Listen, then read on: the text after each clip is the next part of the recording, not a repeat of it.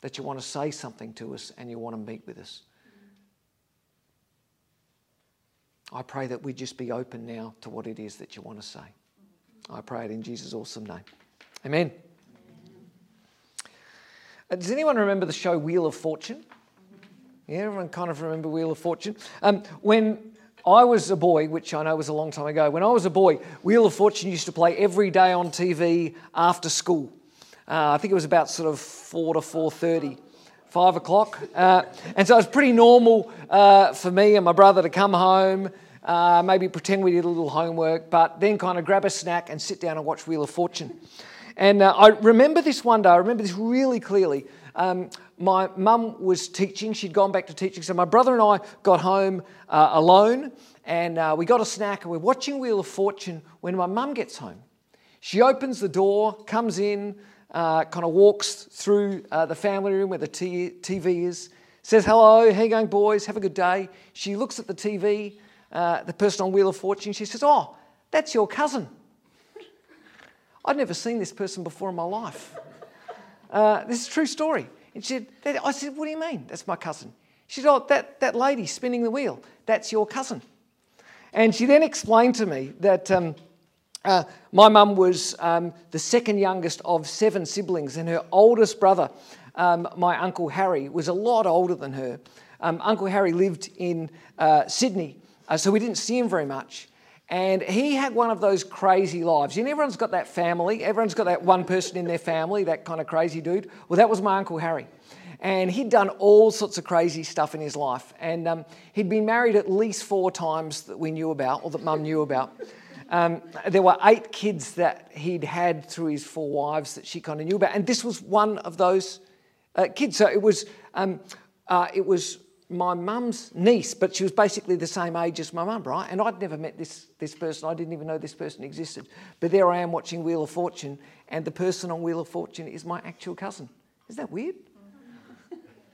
Family can be a crazy thing, can't it? I mean, I'm sure we've all got like the crazy family stories. Like, you know, like when you start this thing, as soon as I say that, you'll want to go, well, in my family, we've all got that crazy family story.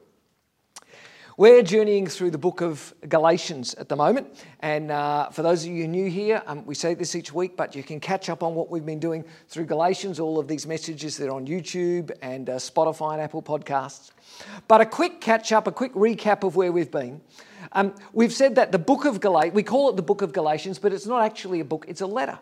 It's a letter that Paul wrote to the churches in Galatia, in around about 49 AD.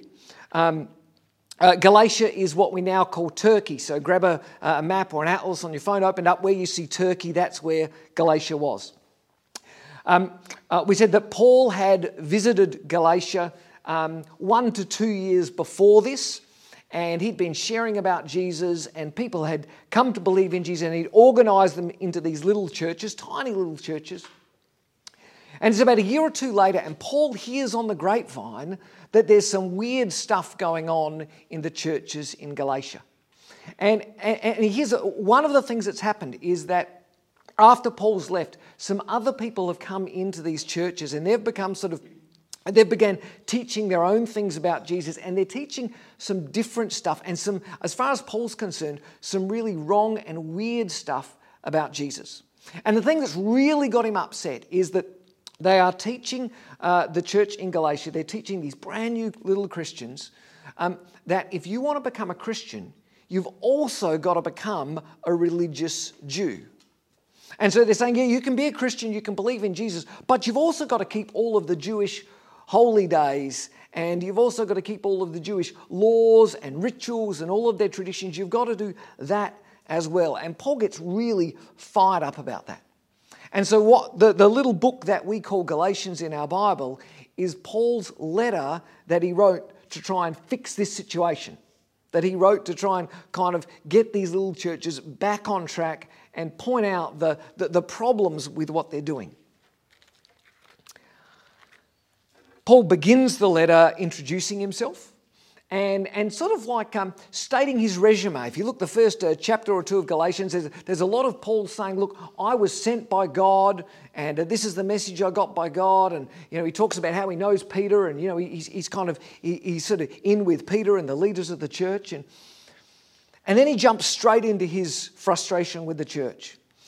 We read in Galatians 1, verse 6, I'm astonished that you are so quickly deserting the one who called you. Verse 9, as we've already said, so now I say again, if anybody is preaching to you a gospel other than what you accepted, in other words, if anyone's teaching anything other than what we told you, let them be under God's curse. And last week we saw that Paul was kind of making his case for the fact that the churches in Galatia, they didn't have to obey all these extra rules and teaching. And his argument sort of went like this. He said, when you first came to believe in Jesus, when you first got your faith, did you get that by obeying a bunch of laws, or did you get that by believing in Jesus? And it's a rhetorical question. The answer's obvious. Well, we got it by believing in Jesus. We didn't even know there were any Jewish laws at that point. And so he goes on to argue. He says, well, if you got your faith by believing in Jesus, why would you now think that you have to keep your faith by obeying all these laws? You see, you don't have to obey all these laws to kind of keep you. You got faith just by believing in Jesus. That's all you need to do to keep growing in your faith in God. Galatians 3:3, are you so foolish? After beginning by means of the Spirit, that's the believing part, are you now trying to finish by means of the flesh? Which the flesh is his way of saying all of those laws and traditions and stuff. And we talked last week about the way that we can so easily complicate our own faith in today's world. And we have different traditions and rules and stuff, but it's so easy for us to add on a whole bunch of things and say, well, if you're a Christian, you should also do these things. You should also dress this kind of way. You should also hang out with these people. You should also listen to this kind of music. You should also do this or do that. And we add our own rules to what it means to be a Christian, our own rules beyond what Paul would say is the foundation of our faith, which is believing in the life and the death and the resurrection of Jesus. And so today we're going to jump into Galatians chapter 3, where Paul's going to add another layer to this argument. So if you've got a Bible, we're in Galatians chapter 3. If it's on your phone, that's fine. If you've got a paper Bible, there are a couple of extra Bibles on the back table if you want to grab one. And we've said all along, halfway through your Bible, 3/4 of the way through your Bible, you've got the boys' names, Matthew, Mark, Luke and John, and then you've got big books of Acts and Romans and 1 and 2 Corinthians, and then these 4 little books, they're all only about 4 or 5 pages, and Galatians, Ephesians, Philippians, Colossians. Galatians is the first one of those. So we're in Galatians 3. I'm going to start reading from verse 26. So in Christ Jesus, you are all children of God through faith. For all of you were baptized into Christ and have clothed yourselves with Christ. There's neither Jew nor Gentile, neither slave nor free, nor is there male and female, for you are all one in Christ Jesus. If you belong to Christ, then you're Abraham's seed and you are heirs according to the promise. We continue on into chapter 4.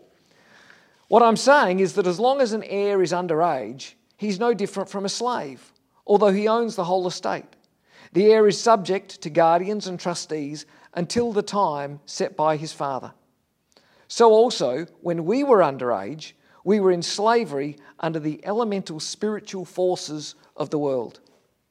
But when the time set had fully come, God sent his Son, born of a woman, born under law, to redeem those under law, that we might receive adoption to sonship. Because you are his sons. God sent the Spirit of his Son into our hearts, the Spirit who calls out, Abba, Father. Abba is an ancient word in this language that means it's like daddy. You know, like how we have like father and daddy. It's a kind of more casual word for father. The Spirit who calls out, Abba, Father. So you are no longer a slave, but God's child. And since you are his child, God has made you also his heir. Paul begins saying, so in Christ Jesus. That's his way of saying, for those of you who believe in Jesus. Right? So he's talking to the believers, to the Christian people. He's saying, for those of you who believe in Jesus, verse 26, you are all children of God through faith. He's saying, when you give your life to God, and baptism is a sign of that, that's the reference to baptism in that sentence. When you give your life to God, to Jesus, you are clothed with Jesus, he says. It's like Jesus sort of comes on you. It's like his life sort of gets transposed on your life. It's like Jesus becomes part of your identity. Just the way as clothes now are sort of part of our identity. They communicate something about the kind of person that we are. So when you come to Christ, it's like you are clothed with Christ. Christ becomes part of your identity. He says, and you share that identity with everyone else who's made that same decision. He's saying you're all on the same team. You're all part of the same family. He's saying the things that divide you in this world dissolve away when you enter the family of God. There's neither Jew nor Gentile, neither slave nor free, nor is there male and female, for you are all one in Jesus Christ. He's saying none of those things, none of those differences matter when you believe in Jesus. People who were once them now become us. Those things that used to divide us into us and them go away, and in Christ we all become us. Paul goes on to give an example of the way this works. He gives an example of the way that a child inherits their parents' estate. He says, before Jesus came, people were like an underage heir. So he's saying, imagine you're 15 years old and your parents own a big company. And when you're 15 years old, both of your parents die and you're left with the company. He's saying what happens is that while you own the company, while you've already inherited the company and it's yours, you don't actually get to run the company at age 15. Right? There are still sort of overseers or managers or people, even though you own the company, they kind of still run the company. And actually, at that period, you're really no different from an employee or a person hired in the company. He says, but there will come a time, say when you're 18 years of age, when you will properly inherit the company. And when all of a sudden you will sort of transition to actually fully taking on that inheritance, and not only will you own the company, you'll then have control of the company. Does that make sense? And he's saying that's like the difference between faith before Jesus and faith after Jesus. He's saying that's like the difference between faith and what he sort of calls the Old Covenant, what in our Bibles we might kind of call the Old Testament part of the Bible, and the New Covenant. He's saying now that Jesus has come, and remember, he's saying this to people who can remember Jesus coming. He's saying now that Jesus has come, it's like all those things that were sort of around there in the background, they've now come into their sort of fullness. They've actually come into reality now. Now, this doesn't kind of make a lot of sense to us because none of us can remember life without Jesus, as in a world without Jesus. But remember, he's writing to people who can remember what faith was like before Jesus and what faith is like after Jesus. But for us to really understand the point and what he's trying to talk about, we really need to understand what he means when he says we are a child of God, we are children of God. And maybe you've heard that phrase before, you're a child of God. Maybe you've heard that. We sing it, it was in some of the songs we sang this morning. And it's easy to think that that's a nice idea, right? It's easy to think that God is like sort of a nice, loving, friendly father figure.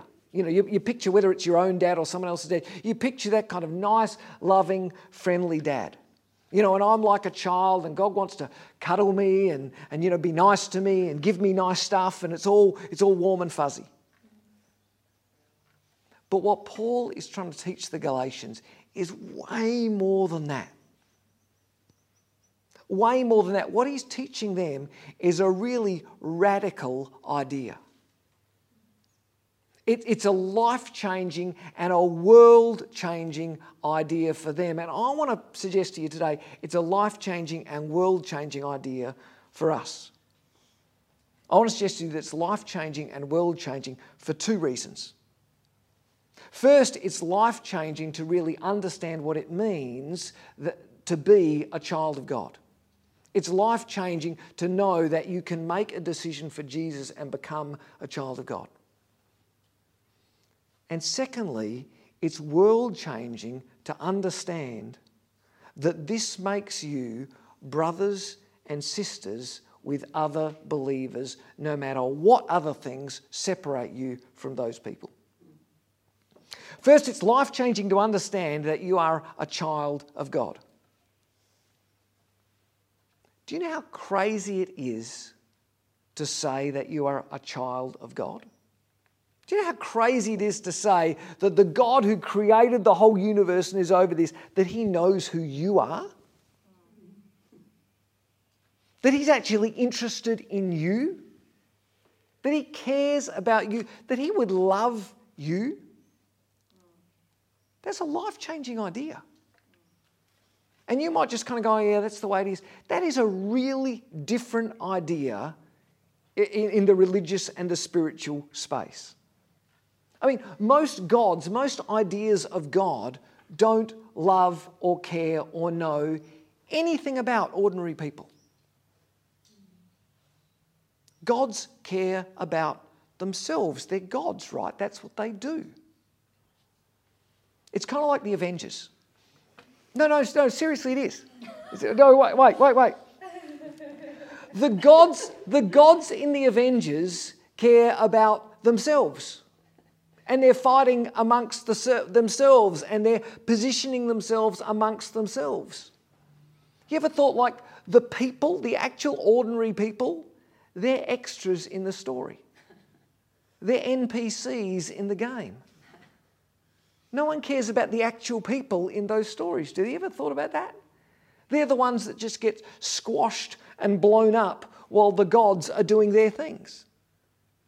It's a totally different idea to think that the gods would sort of turn away from themselves and would actually care about the little people.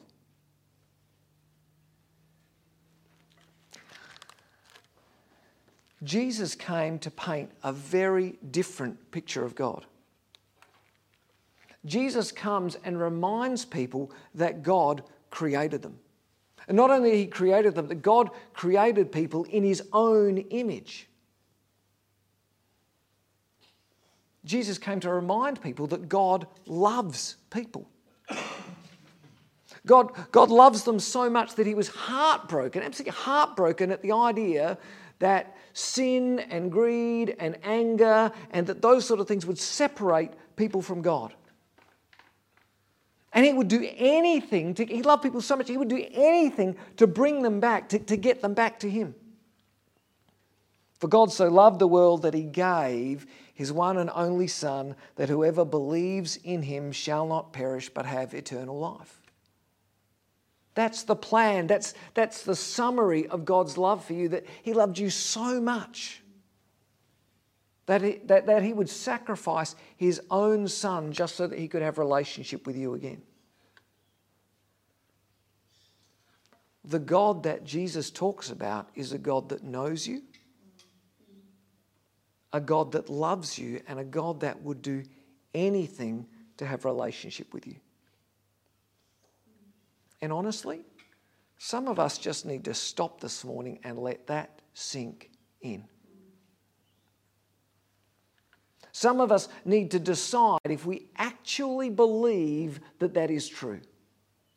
Not believe it true in here in like little church world, but actually believe that is true when we go to uni and to school and to our jobs and to our families and to the other things that we do outside of here in the real world.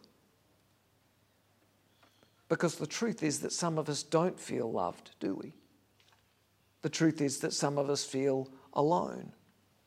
The truth is that some of us feel worthless. And we might not say it out loud, but the truth is that some of us look in the mirror and think, I don't love me. There's no way that God could love me. And some of us this morning need to just stop right here and listen to what God says about you. When he says, I created you, I know you, and I love you. That's what it means to be a child of God. And if you get that, I mean really get that, like in here, not just in here, that is absolutely life-changing. Not in church life-changing. That changes the way that you see yourself, the way that you live life, the way that you see God.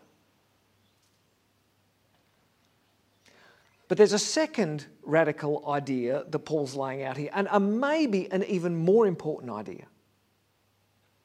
And it's the world-changing idea that being a child of God makes other Christians, makes other believers your brothers and sisters. There's neither Jew nor neither Jew nor Gentile, neither slave nor free, nor is there male and female, for all are one in Christ Jesus. Paul lived in a world where people divided themselves into us and them all the time. They divided themselves into us and them nationally. There's really a strong sense of we're Jews and you're Greeks, we're Greeks and you're Romans, we're Romans and you're everybody else. There's a really strong sense, it was like that. There was really strong senses of us and them socially. There were big gaps between the rich and the poor, between the educated and the uneducated, between those who were slaves and those who were free. There were huge us and them gaps religiously. And there were even us and them gaps within religions. You know, there were good religious people and there were the other religious people. There were religious people that kept the law and gave the right amounts of money. And there were those that didn't. And everybody thought that their group was better than the other group. Everybody thought that their us was better than the other thems. Sound like a world that you recognise? Because let's be honest, 2,000 years later, we're not all that different, are we? And Paul wants the Galatians to see that anyone who makes the decision to believe in God and to follow him in their life becomes part of the same family. That everyone becomes an equal, becomes a brother and a sister. We've all got the same inheritance. It doesn't matter whether you're a Jew or not. It doesn't matter whether you're a slave or not. It doesn't matter whether you're male or female or rich or poor. And we might say, it doesn't matter what colour your skin is. It doesn't matter where you live. It doesn't matter what language you speak. It doesn't matter what political party you vote for. It doesn't matter how much money you have. It doesn't matter whether you're vaccinated or not. It doesn't matter whether you're in a Christian school or a public school. It doesn't matter what you think about climate change. It doesn't matter what kind of church that you go to. When you meet someone who believes in Jesus, they are a brother and a sister with you. And I want to tell you, in a world, and this is the world that we live in a world that seems to become sort of increasingly fractured, increasingly broken by kind of us and them, and people wanting to divide themselves, this is potentially a world-changing idea. Paul is saying that Christianity is, or at least it should be a unifying force in the world. That people should look at Christians, they should look at the church, they should look at believers. And if you're not a believer here this morning, that's totally cool. Like, you ought to be looking at the church going, well, you know, there's lots of division, but wow, these people share a kind of family that it doesn't matter what they look like, it doesn't matter where they come from. There's something about these people. When we follow Jesus, we instantly become part of the family of God. And other believers, wherever they are and wherever they look like, become your brothers and your sisters. I've been taking teams of people into Thailand for over 15 years. And we take teams of people, and we partner with a local Christian church over there. It's a Christian church, but a Thai Christian church. They're all Thai people. And as part of the sort of training and preparation for going, we spend a lot of time talking with people about some of the cultural differences with Thailand and how you kind of got to act and how things work. And one of the things that people always get really nervous and a little bit stressed about is when we teach them about the why. It's the WAI, the why. It's the formal greeting that happens in Thailand. And people get a bit stressed because they're like, well, who do I have to do it to? Because it's a formal greeting, so you do it in some circumstances, but not in others. So, like, when do I have to do it, and who do I have to do it to, and how do I have to do it? Because believe it or not, like where you do, how high the why, it makes a difference, right? You just kind of can't sort of casually. You've got to know how to use the why. And so we talk all about this, but then every year I say this to them. I say, but do you know what?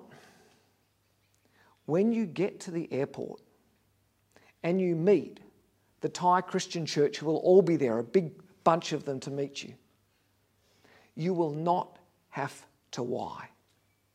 Do you know why? Because they don't see you as strangers.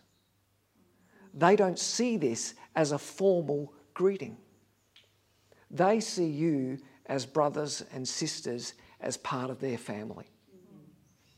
And they will greet you warmly and personally because you are brothers and sisters in Jesus with them. How cool is that? We look very different from them. We speak a different language. Every one of our customs, the food we eat, the way we go to school, the way we work, everything is different between us and our Thai family. We really have only one thing in common. Well, two things if you like soccer. Only one thing in common is that we are followers of Jesus, and that makes us family.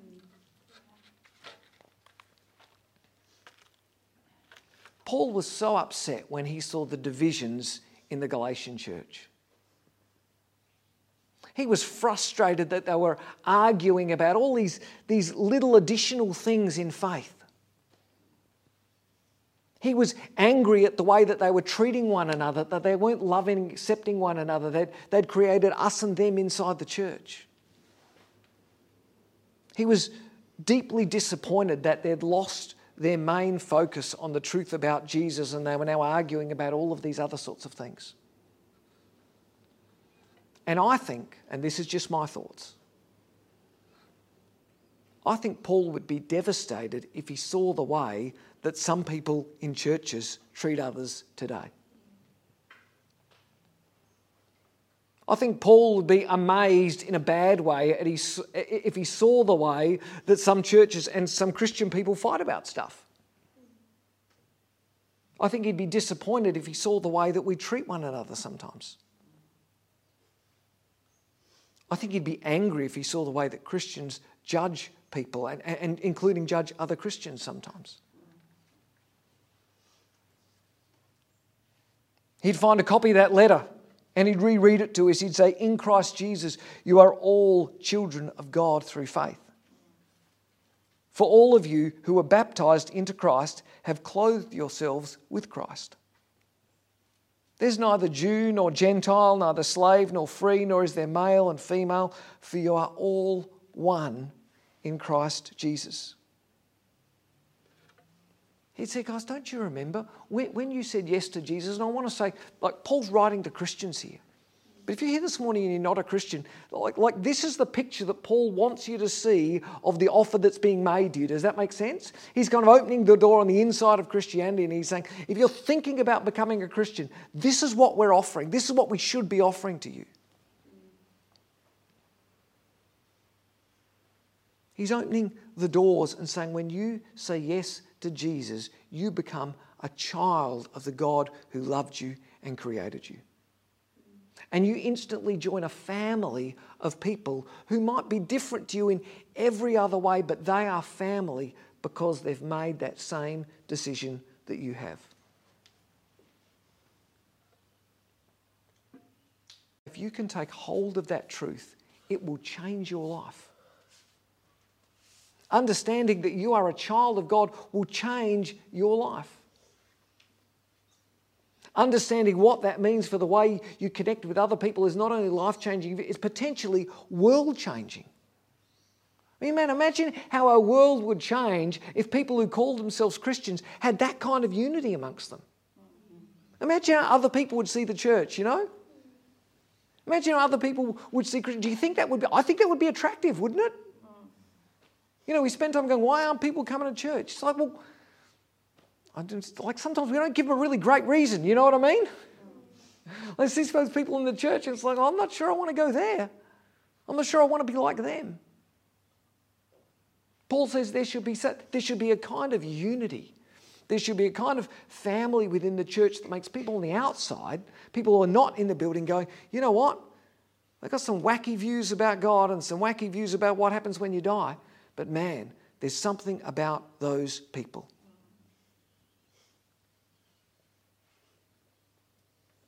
When Paul writes that we're children of God, this isn't a warm, fuzzy thing, you know, with a big friendly God who sits in the cloud and cuddles you. He's writing about an idea that would change their world, that would change their lives and change their world. That would change the way that they see God. It would change the way that they see themselves. And it would change the way that they see other people. That's the good news of the book of Galatians.